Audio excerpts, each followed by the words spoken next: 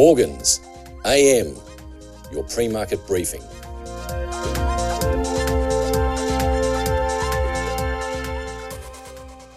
US equity markets fell Thursday in a sharp reversal as a jump in Treasury yields offset the optimism coming from another batch of solid corporate earnings. The Dow Jones traded 368 points lower, or 1.05%, while the broader S&P 500 dropped 1.48%, with all primary sectors closing in the red. The Nasdaq slid 2.07%, and the small cap Russell 2000 fell 2.29%. In US corporate earnings, Tesla shares jumped more than 3% after its first quarter numbers beat analysts' expectations, thanks in part to strong car deliveries. It did, however, close off its session highs. Airlines were another bright spot, with the United Airlines adding 9% after the airline forecast a profit into 2022. United Airlines CEO Scott Kirby said he'd never seen such a hockey stick increase of demand, referring to business travel and leisure bookings.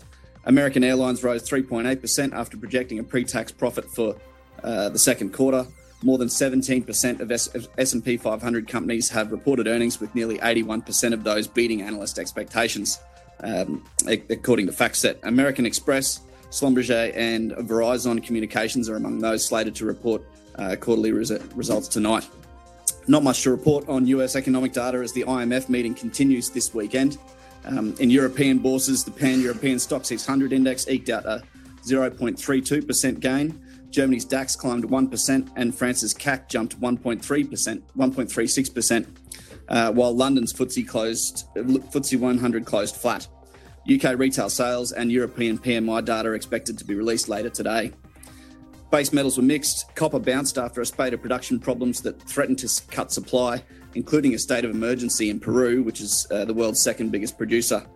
The benchmark three-month copper futures on the London Metal Exchange gained 1% to $10,320 a tonne after 2 days of losses.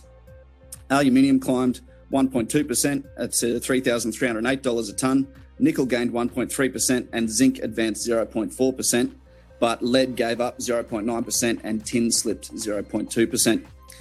Benchmark spot on oil futures fell 0.4% to US $150 a tonne, and gold settled 0.3% lower at US $1,952.57 an ounce. Oil prices were higher, with WTI gaining 1.1% to US $103.29 a barrel, and Brent climbed 0.9% to US $107.75 a barrel. Treasury yields were sharply higher, with the benchmark 10-year rate trading above 2.9% for much of the session, near its highest level since late 2018. And the Aussie dollar trades 1% lower, currently buying 73.74 US cents. This is general advice only, and we have not considered your needs or objectives.